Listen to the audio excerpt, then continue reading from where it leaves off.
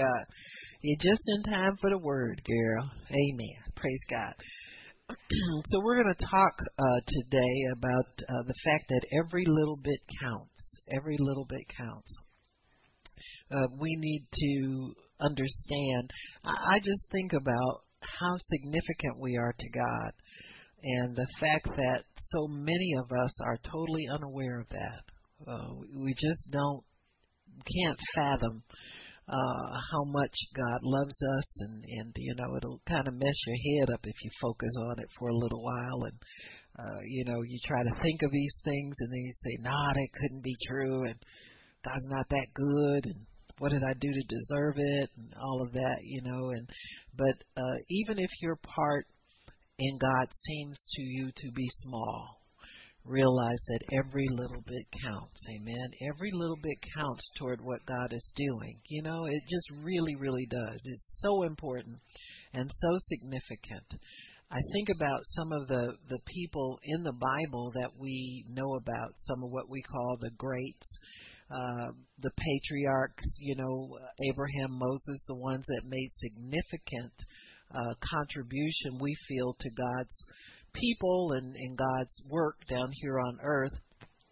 But just think about the other people who maybe had small supporting roles, the understudies, the walk-ons, the extras, people like that, that we don't read about. But their assistance with what God was doing in the earth was highly, highly important and highly significant. So whether you feel that your job is great or small in the earth, every little bit counts. Even if you feel you have a little place in God's kingdom, or you don't really think about your place in His kingdom, it is significant. Hebrews 10:35 tells us not to cast away our confidence. You have to have confidence in your significance to God. You've got to believe that. You must believe that. And he says, don't cast away your confidence, which has great recompense of reward, or that has great value and will be rewarded. Amen. Your confidence in God's, what He's told you about you, what He's told you about the work that you do, what He's told you about your role in His kingdom. You have to have confidence in that. If you weren't significant to God, He would not reward you for your prayers. He just would have you pray in out of duty and obligation, and never, ever reward you, bless you, encourage you, anything like that. And so people who are significant are singled out for reward. That's how you know your significance in God. Sometimes your reward is your answer to your prayer. Sometimes your reward comes to you in a sense of great peace when you've done something that God has told you to do, when you do something out of obedience to God.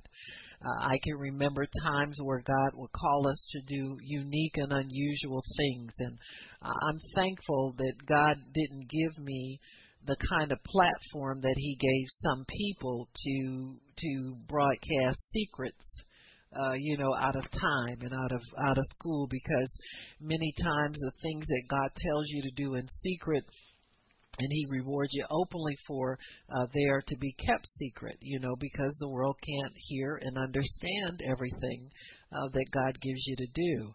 I know many of the people, I was talking to a pastor many years ago, and this was when we had left the church that we started. Well, we got kicked out, locked out of the church we had started at, and we were having our meetings in the home of a pastor's wife. She was gracious enough to allow us to meet.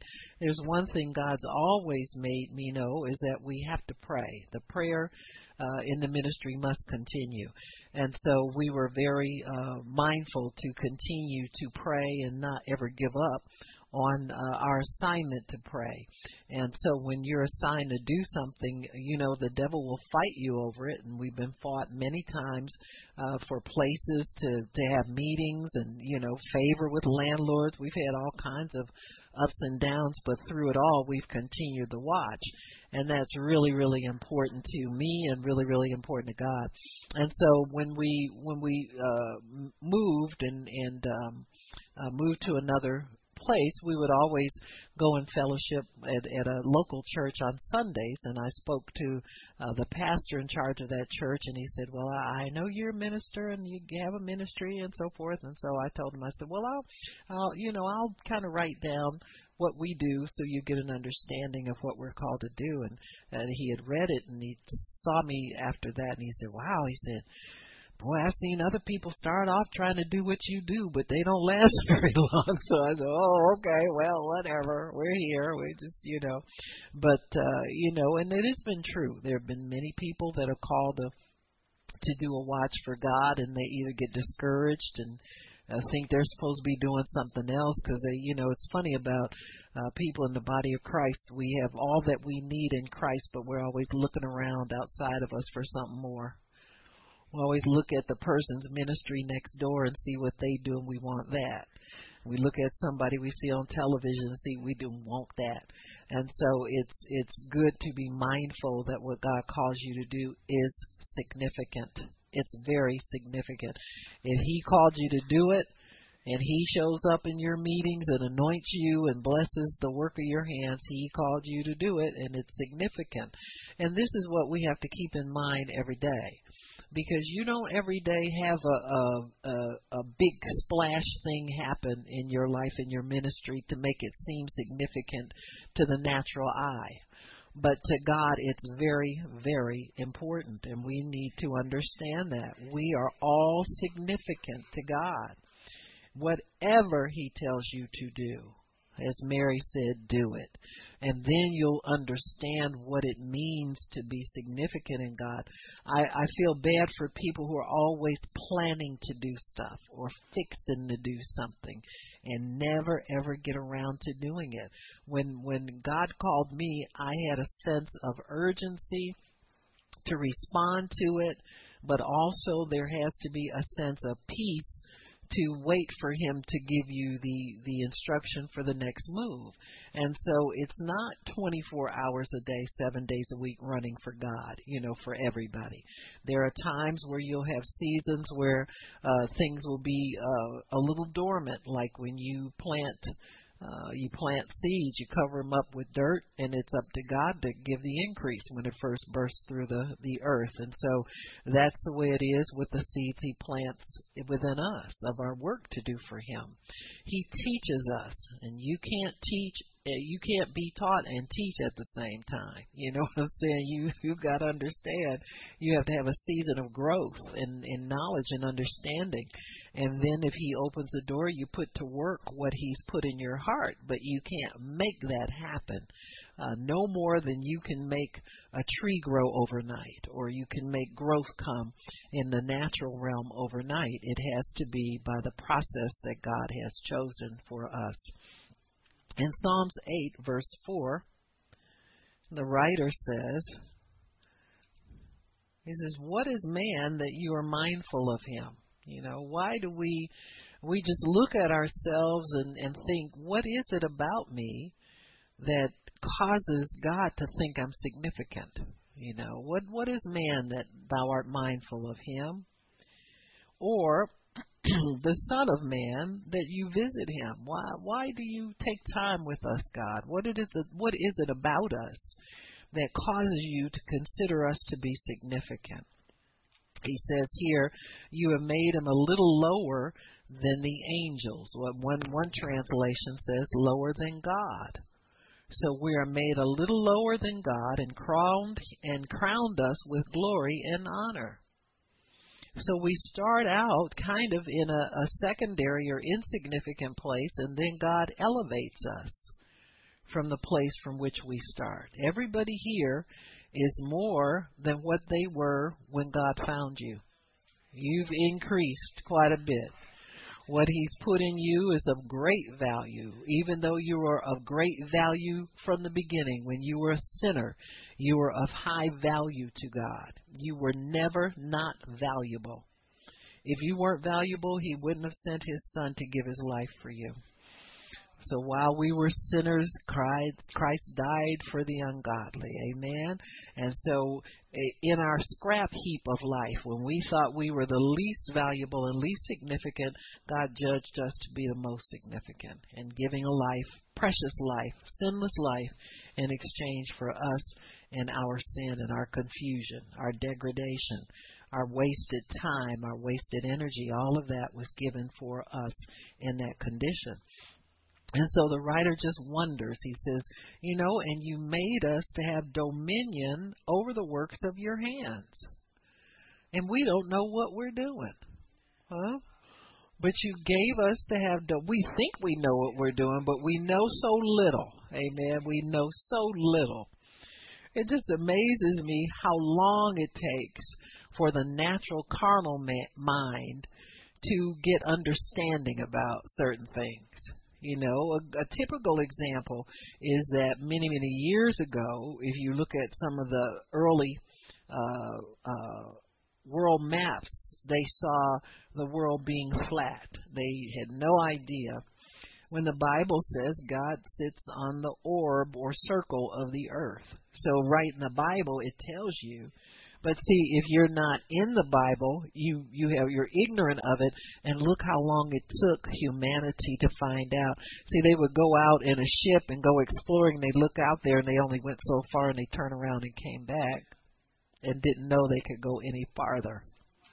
So it took centuries of trial and error just to get that one truth that was already in the Word of God, that's already in the knowledge of God. And so it's amazing how little we know and understand apart from God, but yet God has given us dominion over the works of His hands. He does it so that we can understand our worth and our value. It's amazing to me that He trusts us to birth and raise one another. Do you realize everybody that's born pretty much has the ability to reproduce and have children, and God doesn't give you a crash course or a resume in how to raise children? He just knows that He can handle that about your life. You don't know it, but He does. Huh? Anybody that ever had children knows that every parent comes to his wit's end about what to do about little Johnny. You run out of ideas, you run out of understanding, you run out of everything. But yet God gave you little Johnny. Amen. He didn't tell you had to take an exam first and get a degree and then be a parent. He puts the parenting ability in all of humanity. If you look at the animals, they have a little bit of an edge over us because their instincts are sure. See, the same mechanism inside of them that they use to feed themselves, they use to take care of their young, feed their young, etc. They just live in that realm where their instincts take over and they can do the job and do it successfully over and over and over again. People get bright ideas. We always got to get some. Why? Because we learn from each other and we borrow ideas from each other instead of trusting our instincts in God. God can help anybody to be a good parent. He can help anybody be successful. All He has to do is show them mercy. If a person is seeking and they're earnest and sincere, God often will help them and they don't have to know God. See, all of the success in the world is not really locked up in the church. It's locked up in people who will obey God. You got me? It's a good thing. Suppose we had to wait for the church to do everything in the world. Huh? Before you knew God, you had a job, you were capable, you could do things, you could think for yourself, those are qualities that God put in everybody to be able to sustain their own life. And a lot of that comes through instinct. A lot of it, though, comes through training as well. As you get out in the world and start working, you start to learn what principles are involved in success. But success is not lasting until you come into a knowledge of God and live by His covenant regulations. Then it's guaranteed. You can shoot at it all you want to as a sinner, and you can have success to a degree, but it's not guaranteed. So the believer has the guarantee of success, but God will take care of everybody who lives by His principles. If you work hard, you get up every morning, you go to your job, and you do the best job you can, and you're respectful to your boss, you've already obeyed several principles in God's Word of success. Respect for authority. The one who doesn't listen to people who are more mature or elders or parents, those in authority, will not live long, and they will not go well with that person. Rebellion always has a bad end to it. But if you're the type of person who learns how to be respectful to those that God places in authority over you, and learns how to be obedient to their rules and not talk back and not always have something, goofy to say or something like that, you can have great success in this world. You won't be able to take any of it with you, but you can have success in this world. So then God crowns us with glory and honor, and then that is when we meet Him. When your crowning comes when you enter into a life with Christ. Amen. So, we have dominion over the works of the earth, over all God's creation. And then He crowns us with glory and honor. So God really intends for everybody to be saved, everybody come into a knowledge of Him. That's His desire, is for that to happen in our lives. And so God has given us dominion over everything in the earth. That's how significant we are. He trusts us with no prior training, no prior anything.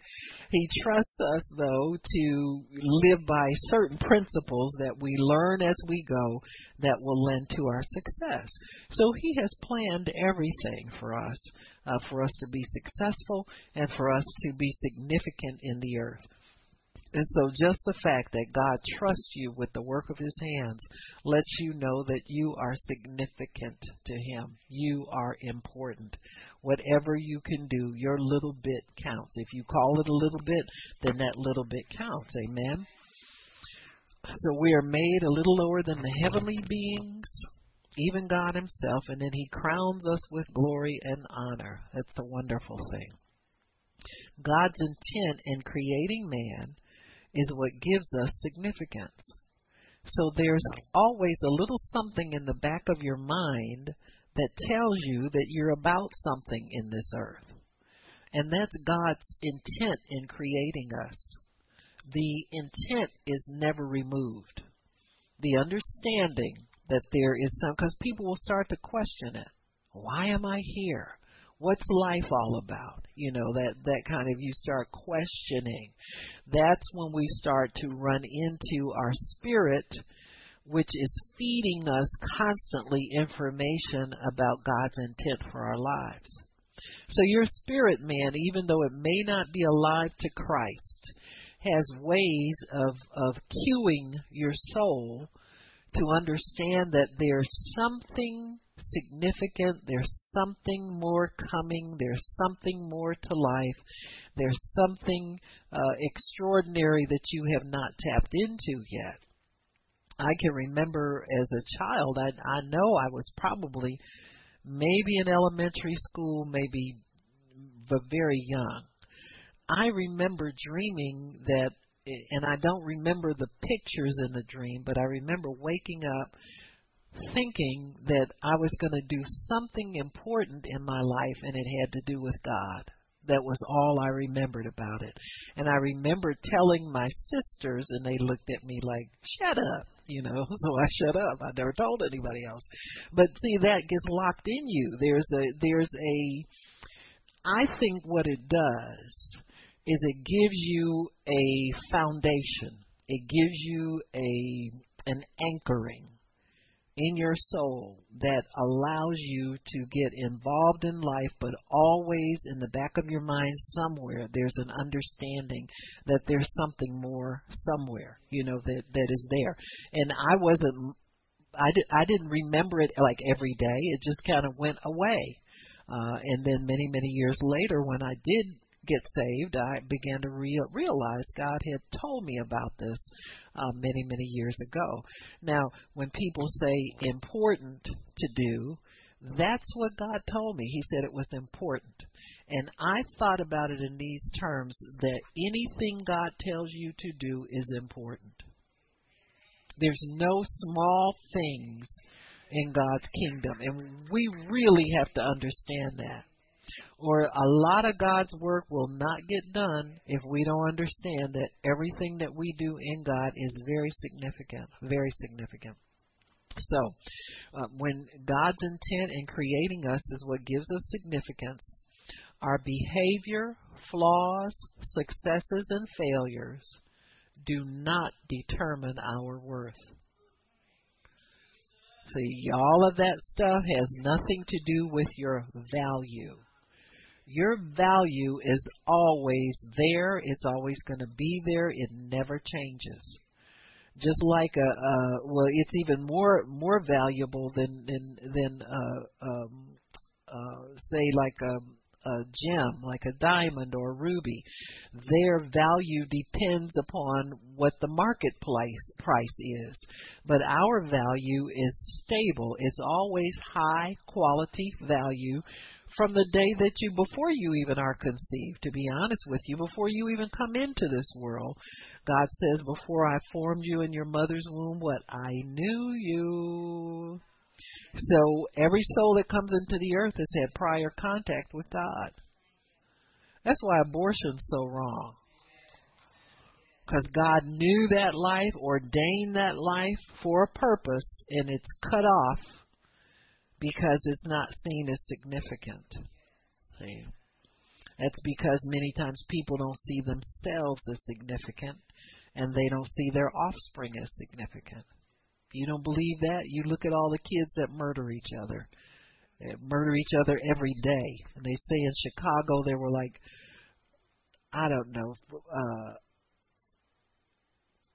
40 murders in one weekend. This was recently. Just people not knowing their significance and then projecting that off onto other people. What you think about yourself is often reflected in the eyes of what you behold. Let's say it again, because it's worth repeating. What you think about yourself is often reflected in the eyes of what you behold. You look at people and the way they keep their homes. That's a good indication. You don't think much about your house because you don't think much about yourself. You try to pretend like you think you're great and wonderful. Oh, I don't have time for this. I don't have time for that. Oh, I don't do no housework. I don't do no cooking. Well, maybe you don't think so much about yourself. Now, see, people don't think it this way. Your sense, if your sense of value goes up and down with your circumstances, you need to get an understanding of what's, what I'm saying, is just wrong. You have the same worth at all times. That worth is reflected in everything that you do. It's reflected in your surroundings. It's reflected in your the way you keep your home, what you do to adorn your home, and all that kind of stuff. Now, granted, sometimes as I've gotten older, I have to delegate a lot to other people that I used to do myself. But you still get it done. The fact is, you know it's significant to do, and you get it done anyway. And so that's because you understand significance. You understand what's important. I'm not going to invite anybody into this place and it's looking all kind of ways. And I've always been the type of person that if I get up and I see disarray, I look around my house all the time. If I move, junk moves with me, it gets put back into place. I learned that the hard way when I was working, and and in school, I think. I was always in school for some. This is before I got saved. My husband worked all the time. He traveled off and on depending upon, who he was working for. And so we had to get a housekeeper to just at least come in once a month, once a week, something like that, and clean up from top to bottom because we just. And so one day she told me, she said, now, and I was her hairdresser. I think I was doing hair at the time. And she said, now I'm going to tell you a little secret. She said, it'll save you. She said, because I come once a week. She said, but I could come every other week and it won't cost you so much money. And so she told me how to clean up after myself. See, you get a professional to tell you something. This was high value information. And she told me, she said, why don't you and your husband do this? And she told me some things to do to make sure everything was kept neat. She said, because when I come in, I spend most of my time just picking up little items that you guys could do. She said, and then I can spend my time doing the general, and then I won't have to come back so often. And that's what we did. See, I wasn't so arrogant as to say, well, who you think you are? You better come in here and clean. You see, because people do take attitudes. When they have help to come in, they get arrogant. Well, you better clean up. What are you trying not to earn your money? You understand what I'm saying? That kind of stuff. But she knew she could talk to me, and she gave me a way. And a lot of times people won't do that. They'll come in and have an easy time doing a little bit of work and collect their money and keep stepping. And so I humbled myself and received it, and I was glad for the information, to be honest with you. And we started doing it, and I told my husband, I said, now, I know you work. I said, I said, can you help and do your part? And he said, yeah, it ain't hard to do. He said, we'll do it. He said, I keep my money in my pocket, to him it was, either another six-pack or another joint, whatever he was, you know what I'm saying, sinners. We just doing what sinners do. But it was good information for me, and I carried that over into my life and even do it now. Why? Because it was important to me. Why? Because even then as a sinner, I knew I was significant. I didn't want to live ghetto. I didn't want to live tacky. I didn't want to live with junk everywhere. I wanted to live in neat, clean surroundings.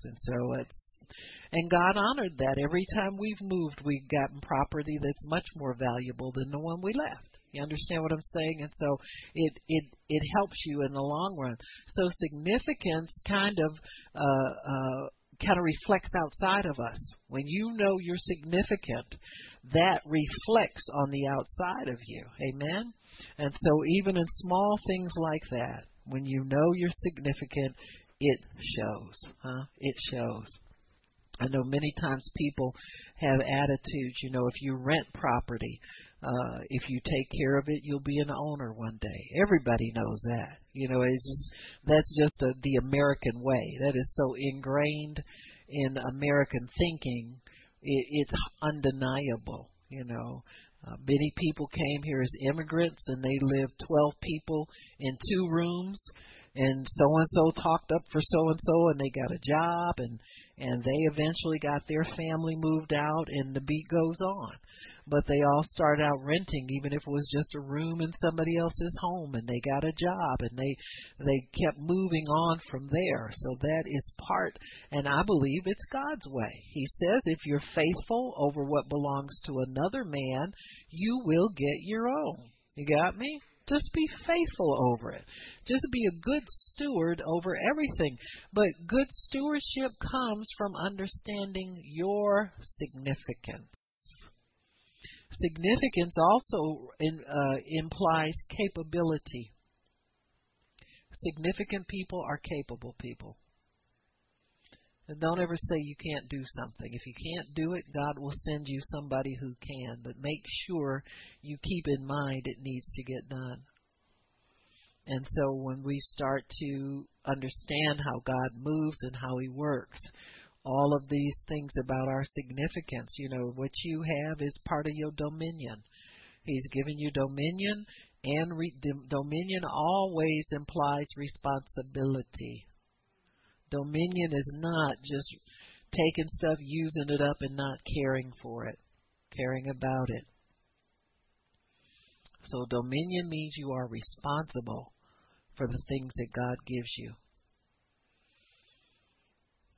What we do is not, we said, does not determine our worth, but it is reflective of our worth. What we think about ourselves is reflected in what we do and how we do things.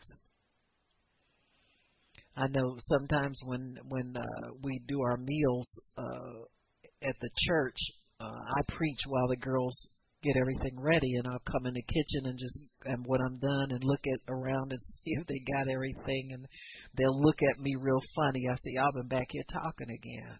I said, because you didn't get this and you didn't get that, and they'll say, and I said, we're gonna do it anyway. You got me? Why? Why leave something undone? I mean, what good is that? You make plans and you never carry them out, really? And God lives in you, really? And you're going to say it's okay and just shrug? No, you won't. We're going to get it done.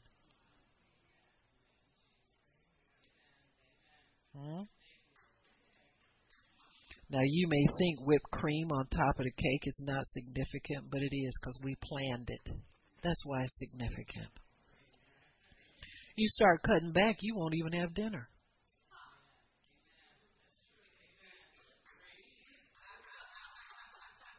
See, these things are lessons. People don't understand the lessons of life. You got me? They don't understand the lessons. I'll have people live with me sometimes, and, people are always anxious to get away from me. I don't know why. But if you look and say one day, God, I'm here, I want better, or I want my own place, or whatever it is, show me why I'm here and what I'm to learn while I'm here. And you have to do it every day. You can't live in that place of being restless to have something else, because you'll miss what you're supposed to be doing right now. And you'll never get to something else. Now, when I tell people that, they say, well, I know God's going to do. Really? Why hasn't He done it yet? Just saying. Just saying. Something to think about. So work is intrinsic, and God desires that we be aware of our worth at all times, lest you do something that's beneath you. It's easy to get involved in something that's beneath you because you're not aware of your worth. Easy. When God took a census of the children of Israel, He showed them that each of them were important. Our government does it to keep up with our money. But God did it to show people they were important to Him. Those people are still in the Bible. You go through the book of Numbers, and every single soul in the nation of Israel's name is right there in the Bible. If that don't tell you you're significant, I don't know what does. Every time you read the Bible, you see those same names. And sometimes I say, well, I wonder if those people realized that they were counted and everybody knows who they were by name. And He showed them that they were important. And the early books of the Bible have the name of all God's people. And there is a written record handed down through the ages of everybody that lived for God at that time. We got it? It's probably the oldest census available to mankind. So you need to know from that God loves you, and your name is written, the Bible says, in the Lamb's book of life. It's a living book that will live on forever, because we'll live forever. So God loves you and wants you to know that His love, so you can freely give the life of God to everybody else. When you are significant and you know you're significant, you want other people to know that they are significant too. Many times we witness because we understand how valuable eternal life is. But you need to understand that other people need to know the value of their own value and their worth. And they get it through understanding God. It's the only way you get it. You get it through understanding God. God does not require that one person do everything. We have people now beating each other up. I hear people say, I'm the chief apostle of the city, and all these old crazy people on television. I said, where do these people get these ideas from? If you look in the book of Acts, when God formed the church, you'll see nobody calling themselves chief nobody. Except Paul, he said, I'm the chief of sinners. Huh? Come on now. And those people had folk getting healed in their shadow. You know, and you can't even get you running to the doctor for a head cold. Can't even tolerate a little bit of discomfort long enough to get in the Word and see if you can get rid of it. See what I'm saying? But yet you the chief of something in your dreams. Huh? Jesus is the head of the church. He don't have no other chiefs down here. Everybody else is subordinate to him. So God does not require that one person do it all. I don't care how many millions of books you sell and how many stadiums you fill. You can't do it all. You won't do it all. He requires you to do your part, which is quite small in the overall picture, but it counts. Your part counts. Your part is small in the overall picture, but it counts. Because you will leave this earth one day and God will raise up somebody else to do the work. You understand me? So we do what we do while we're here. But what you do is an essential piece of the plan of God. You're significant. You have an essential piece, but it's a small part. Because we have had believers since, God created the earth. Even the ones that even Noah, his part was small. And his faith really was essential that God not destroy every soul in the earth. He was the only one person left on the earth who believed God. But he still had a small part. You understand what I'm saying? He wasn't more significant than anybody else who served God and lived in the earth. So it's important for us to get this understanding of our significance understood. In order to be successful in anything, we must know who we are and know our value and our worth.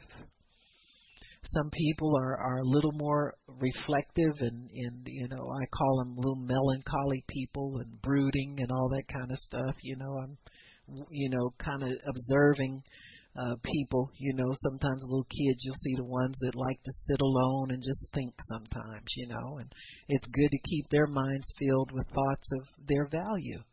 As the enemy can easily get in there and start telling them things, and you can't make them snap out of it and change who they are. But if they are filled, let them start meditating on God, meditating on their role in the earth and what God's called them to be, and let them know they're significant, they're valuable, they have gifts and abilities, and help to get those developed. And God can help them use what they have in a more positive way. In Acts 1:17, it shows that when God gives a ministry, it must be carried out. Ministry must be carried out. Acts 1:17.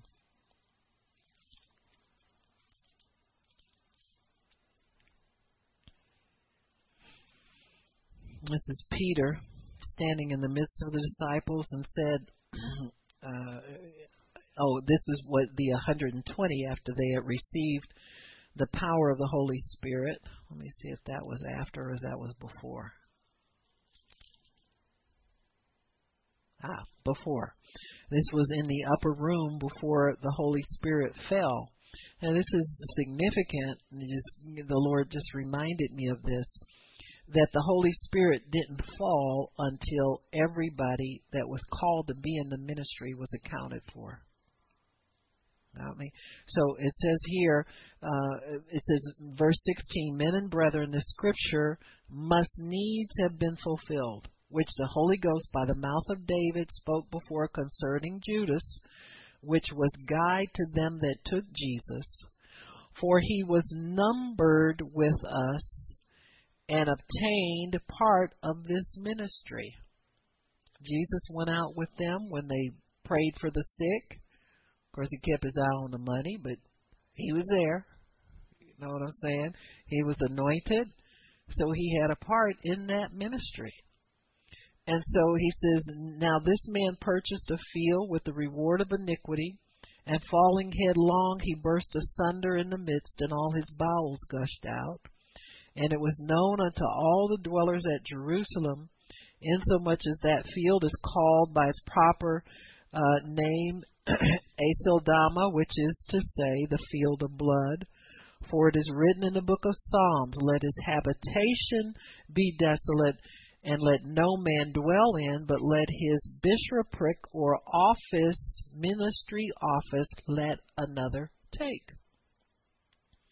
And so Peter is saying here, we can't go forward until we fulfill this scripture. It says he's going to die, and by betraying the Lord, he's going to meet his death, but his ministry must go on. And this is one thing we need to know about God's work. It's going to go on. Whether we know we're significant and do our part, even though maybe a small part, if we're called to play it, we got to play it out. And if we're called to do a large, or what we consider, to the world it's large and small, but to God it's all small because he's big. He's not going to elevate us. God doesn't think the way we do. He really doesn't. Many times people say, oh, you've been to so-and-so's meetings. Because we're all excited because we think they're important because they're either on television or their crowds are large. But the same God that is here now goes there. You understand what I'm saying? And so we got to get beyond that kind of Hollywood type thinking about things. The big crowds mean something. But God, we have to look and see God in something. Is God involved in it? But Peter understands that they've got to fulfill the scripture before they can go forward. You think that if they had not done this, there would have been no baptism in the Holy Spirit? You see what I'm saying? Because God has to have things in order. So he moves on Peter and reminds him of this scripture and reminds him, you've got to get this done. I want somebody to take Judas's place, because when I call 12 people and give 12 people jobs, I want 12 people fulfill them jobs. So just because you die doesn't mean God stops working on the earth. I know a lot of times we'll say crazy things like, some of our significant ministers are passing on. Well, you ain't going to live forever either. You understand? What somebody going to take you, the house you in, somebody going to get it after you. Everything that's left here, when you leave here, will be taken by somebody else. And so they decide that they're going to cast lots, and they choose Matthias to take Judas's place because he had a part in the ministry. He had a part. Judas didn't think he was very significant, so he didn't play his part. What you think about who you are reflects in how you live your life. So his life came up very, very short because he missed it. Verse 25, it says, verse 24, and they prayed and say, Thou, Lord, which knows the heart of all men, show whether of these two you have chosen, there was Barsabas and Matthias, that he may take part of this ministry and apostleship from which Judas by transgression fell, that he might go to his own place. And that's another thing, people don't want to let folk go sometimes, like people, when William Branham died, there are people praying for him to raise up from the dead. Well, come on now, y'all, let's get a grip. But people miss their own significance, and they overplay the significance of another person because they don't understand, they don't see a proper reflection of God in things. And so they had to replace Judas, and they did. A lot fell on Matthias, and he was numbered with the other 11 apostles, and then God was free to let them receive the baptism in the Holy Spirit.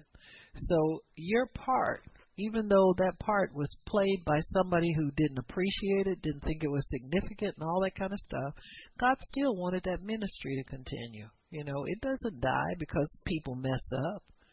Somebody else is always there. Look at how many people I've seen. So many preachers mess up in my life.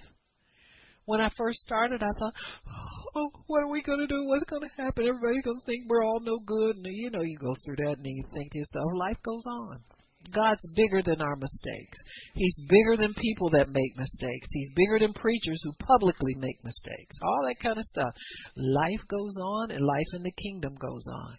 The sad thing is they didn't really realize how significant they were to God. If you're important to somebody, you want to hang around them. You want to please them. You want to do what they tell you to do. You want to keep your nose clean. But if you don't think you're significant to God, you'll wind up in a situation that's not for your best, just like Judas. So, if God calls you to pray, then pray. It is important, and we cannot be casual about our assignments. Somebody needs God's intervention, and that's why He calls you to intercede. It's significant. You don't have to know the people that you're praying for. You don't have to know what that person needs, and you don't have to know that person. But you do have to be obedient to what God called you to do. Just as Judas had a part in the ministry of Jesus, we all do. He didn't fulfill his part, so a replacement was chosen. There are some things that you will do because other people refuse to do them. All of the work of God is sometimes like that. There's some people, why do you think everybody doesn't have a large ministry? It's because some people just refuse the small. And God has a fact, He got to get somebody. If somebody over here is sick in this nursing home and they're crying out to God, then God's got to raise somebody up to go over there and take care of that. Well, I don't know if that's where I'm called to do. Well, you won't get to do much. You need to find out what you're called to do and get up and go do it. You're called to work for God. So work goes on in spite of our fulfillment or lack of fulfillment. The kingdom is ever increasing. You can hop on and ride it out and do your part, or you can just stand there bewildered and wondering when something that looks like is big enough for you is going to... I want to be the leading lady, or the leading man or something like that, I don't want to be an understudy. I see some people working in movies, and I said, that person is in almost every movie you look at, No role is too small. No role is, they say, oh, you want to do a cameo? I'll do a cameo. They just want to keep working. And they keep working. And so it sometimes has to be that way if that's what you want. If you want to be significant, you understand you can make a contribution anywhere. Then go and make your contribution. 1 Peter 5:8 tells us to be sober. Sober thinking. You are significant, but God, you're not bigger than God.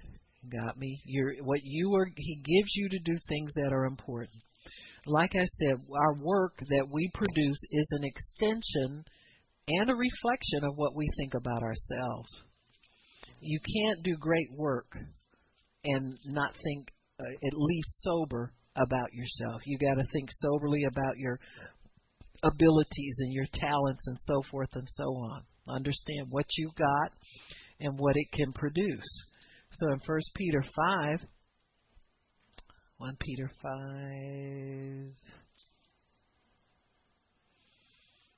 talks about the testing of your faith. Verse 7, it says, being much more precious than gold that perishes, though it be tried with fire, that it might be found unto the praise and honor and glory of the appearing of Jesus Christ, whom having not seen you love, in whom, though you see him not, yet you believe. You rejoice with joy unspeakable and full of glory, receiving the end of your faith, even the salvation of your souls, of which salvation the prophets have inquired and searched diligently, who prophesied of the grace that should come into you, searching that, I don't know if I'm right in the right place or not.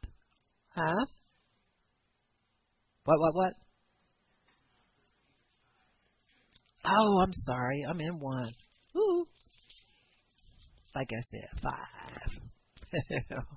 All right, verse 6. Humble yourselves under the mighty hand of God, that he may exalt you in due time, casting your care upon him. He cares for you. See, you can humble yourself to anybody that you know loves you. People you're not sure love you, a little standoffish. Sometimes you have to humble yourself by faith as believers. You know what I'm saying? You just walk humbly before all men. And you do, because there are times when we can be wrong about people. We just are not good judges sometimes, especially if we judge emotionally and judge through the soul. I know there have been times God would tell me to go to meetings, and it's like all the ushers treat you bad, and people don't want you sitting next to them, and they run and grabbing all the seats and tell you, we don't have no seats up here, and going back to the back and all that kind of stuff. But God told me to come, so I humbled myself and stayed. You got me? And I prayed about the next time. I said, no, God, them people wasn't right. Somebody right about them people up there. He said, I didn't send you for them. I sent you for the speaker. You got me? So you have to know what you're there for. You got to pay attention to these things, folks. Sometimes speakers are poor leaders in how they organize their help and get developed people to help them in their meetings. Some of them are not very good at that. They're not good administrators, they're not good teachers, and they're not good organizers. So, I always say you can find bad ushers in good meetings. The devil gets in people. You understand what I'm saying? To turn people away. But you have to humble yourself to know what's going on. So he says, be sober, be vigilant. Slap yourself, when you find yourself getting too in a haze and a daze about yourself. Thinking you're all that in a bag of chips, and then the next week you feel like you're lower than a whale poop, I mean, come on now. So we have to really be sober, think of ourselves soberly, but know you're significant. Sober thinking does not take away from who you are. Man, it thinks about you the way God thinks about you.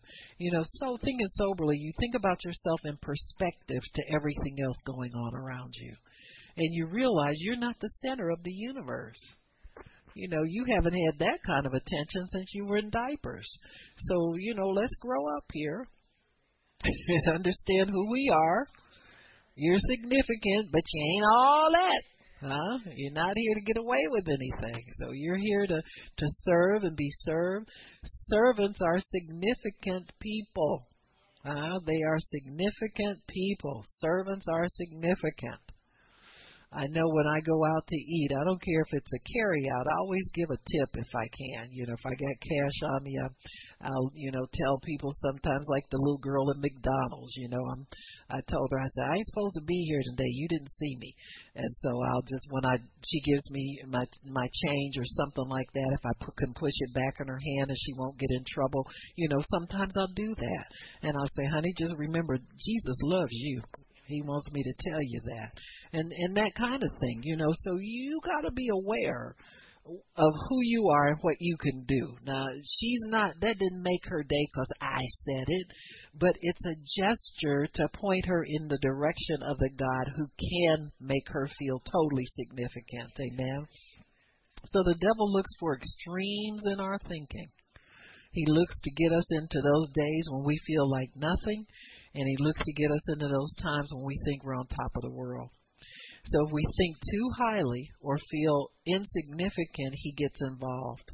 He gets involved in our extremes and what we think about ourselves. Sobriety is knowing your worth from birth.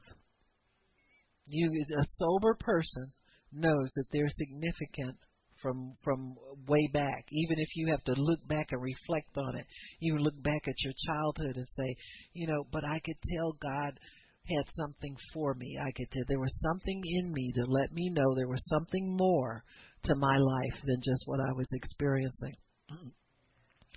Each of us must know our worth.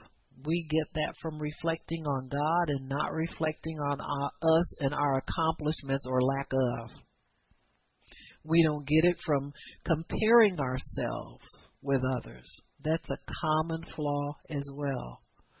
You don't feel good about yourself because somebody else is goofing up.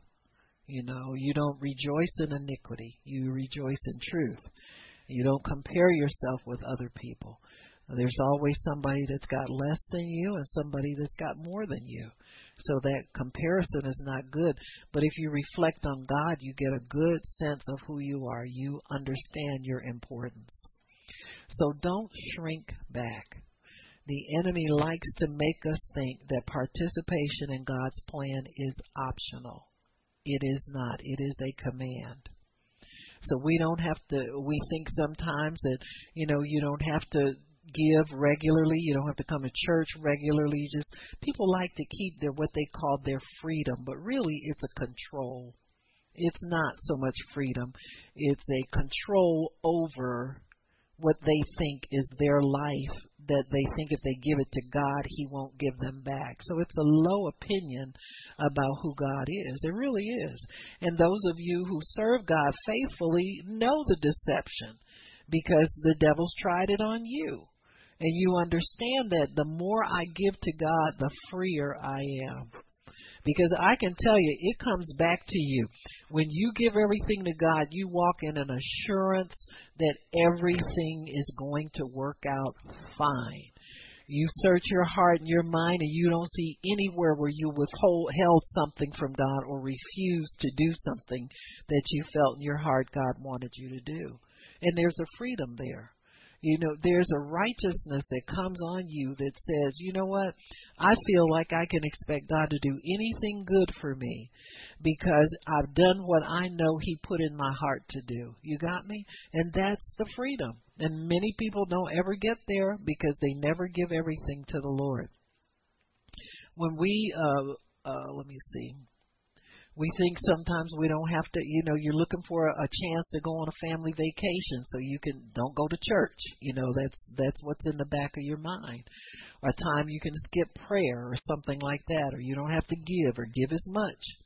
When we think that way, we don't understand God's covenant and the blessing that comes with obedience. When you obey God, you step into that realm where His blood prevails over everything in your life. You got me? That blood's everything. See, you don't even have a life without that. A covenant obligates us to do our small part. Don't ever think God is asking too much of you. You got me? Whatever He gives you to do, He empowers you to do it. You're not doing nothing. You're just going along for the ride. He's using your mouth, your hands, your feet. You understand what I'm saying? Most of us figured out how not to spend gasoline since we've been... You hitch a ride with one of the saints when you can. You understand what I'm saying? God's given us His goods, and this obligates us. Once His Spirit lives in you, you're obligated. If you go work for a job and those people give you a desk and a computer, what you think you're supposed to do with that? You got to use that if you expect a paycheck. You can just go in there and sit and go talk in the bathroom. At the end of the day, you got nothing to show for you. The same thing with God. He put His Spirit in you so He can use you. Amen? So you're obligated. Once you take part of His covenant, you don't have any options. Your natural boss expects something out of you, and your spiritual boss does too. Jesus said, if you love me, don't talk is cheap. I want to see something. You got to do something for me. Do what I tell you to do. I don't care where I tell you to go. So we have to work.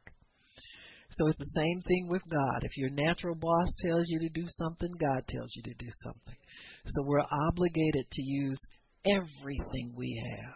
Our lives, our resources, our talents, all for His purposes. So we don't dictate the good works that we do. God's already foreordained them. You can't sit and make up and say, well, I think God wants me to do. You don't think He wants you to do. You better know. This ain't a guessing. Come on now. No more than you would go to your job and go sit at the desk and say, well, I think my boss wants me to just sit here today, or he wants me to go down to the cafeteria for 4 hours, or I think I'll just go over here and visit with my coworker. And you're assigned.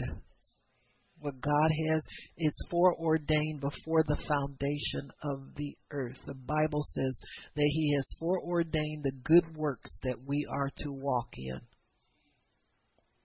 Every step, every day that you wake up, God's got something there for you to do.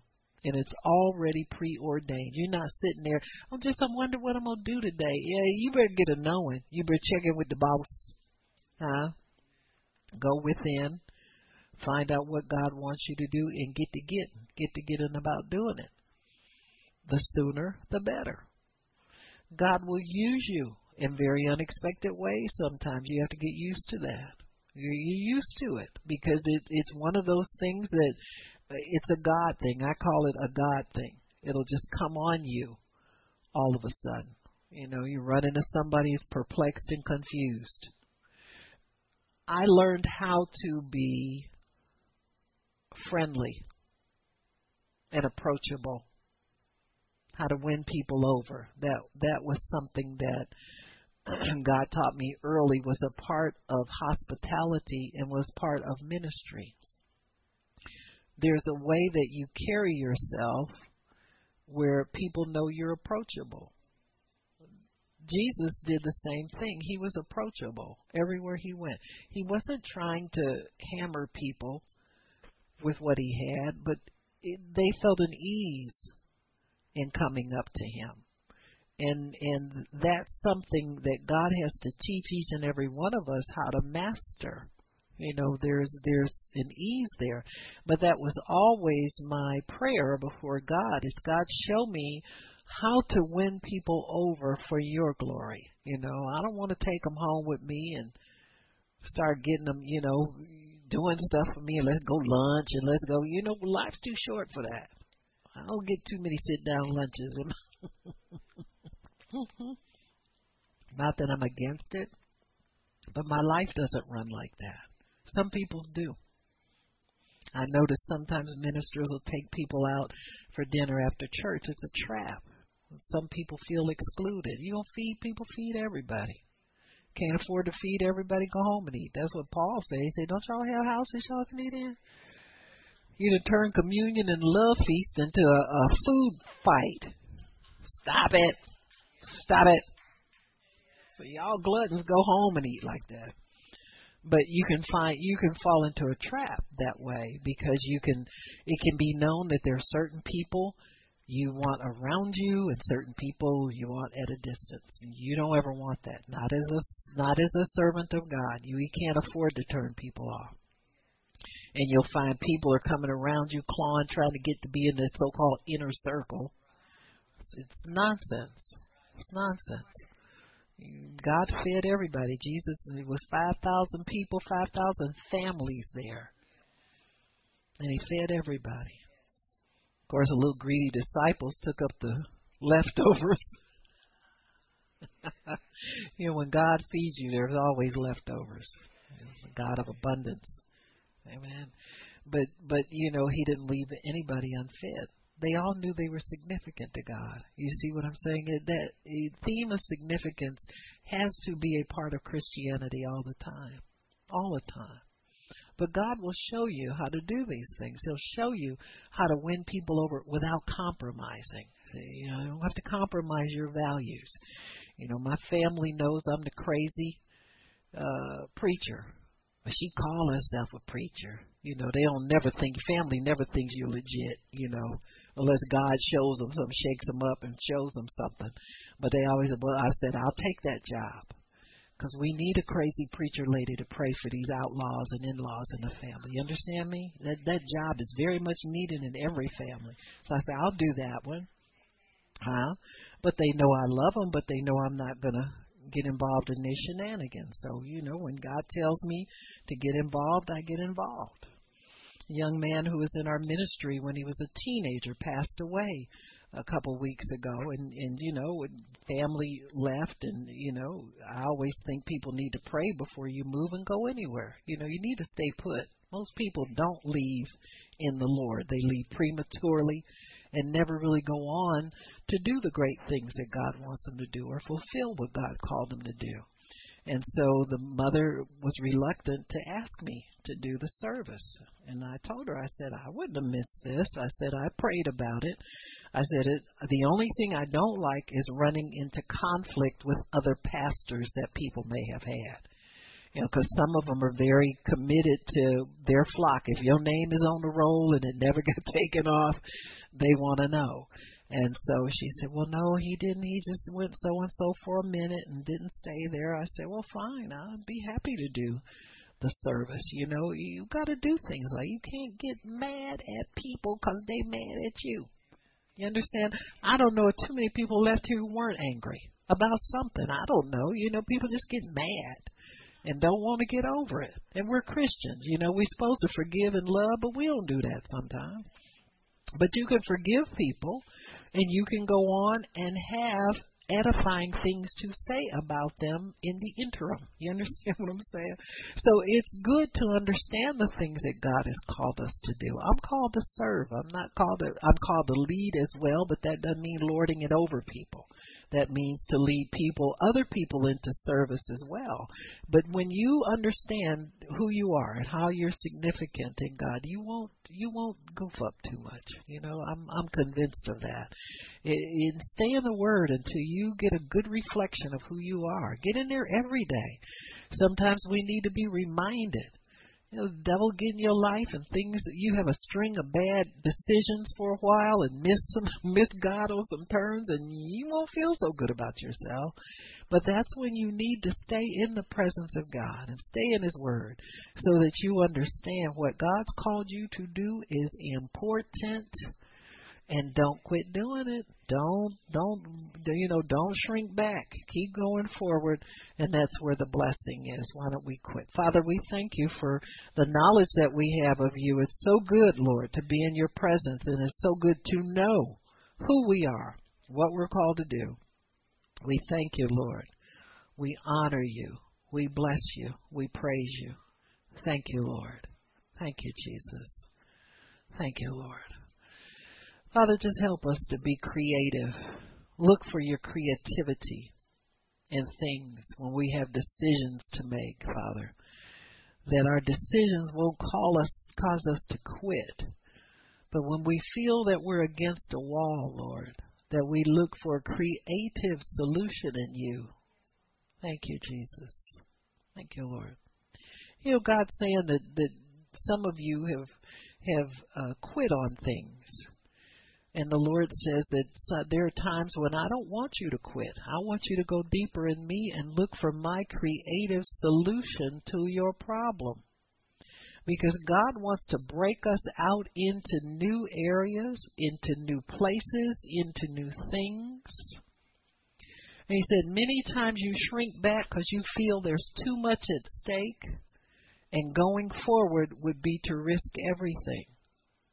But the Lord said, I am your source, and you have to at these times learn to trust me, that I hold all of your future in my hands, and I can cause you to prosper in new and creative ways, says the Spirit of the living God, says the Spirit of the Lord. He said, you won't prosper shrinking back, but you'll prosper if you look for me to create a new and living way for you to go forward in me, says the Spirit of the living God. Thank you, Jesus. Thank you, Lord. Well, Father, we do thank you for giving us understanding of not shrinking back, but going forward. That you'll create a door for us. You'll create a home for us. You'll create a job for us. You'll create income for us. You'll create everything. It's all on the other side of the door of going forward. So we thank you for that revelation, Lord, and we love you for it in Jesus' name. Amen and praise God. So if anybody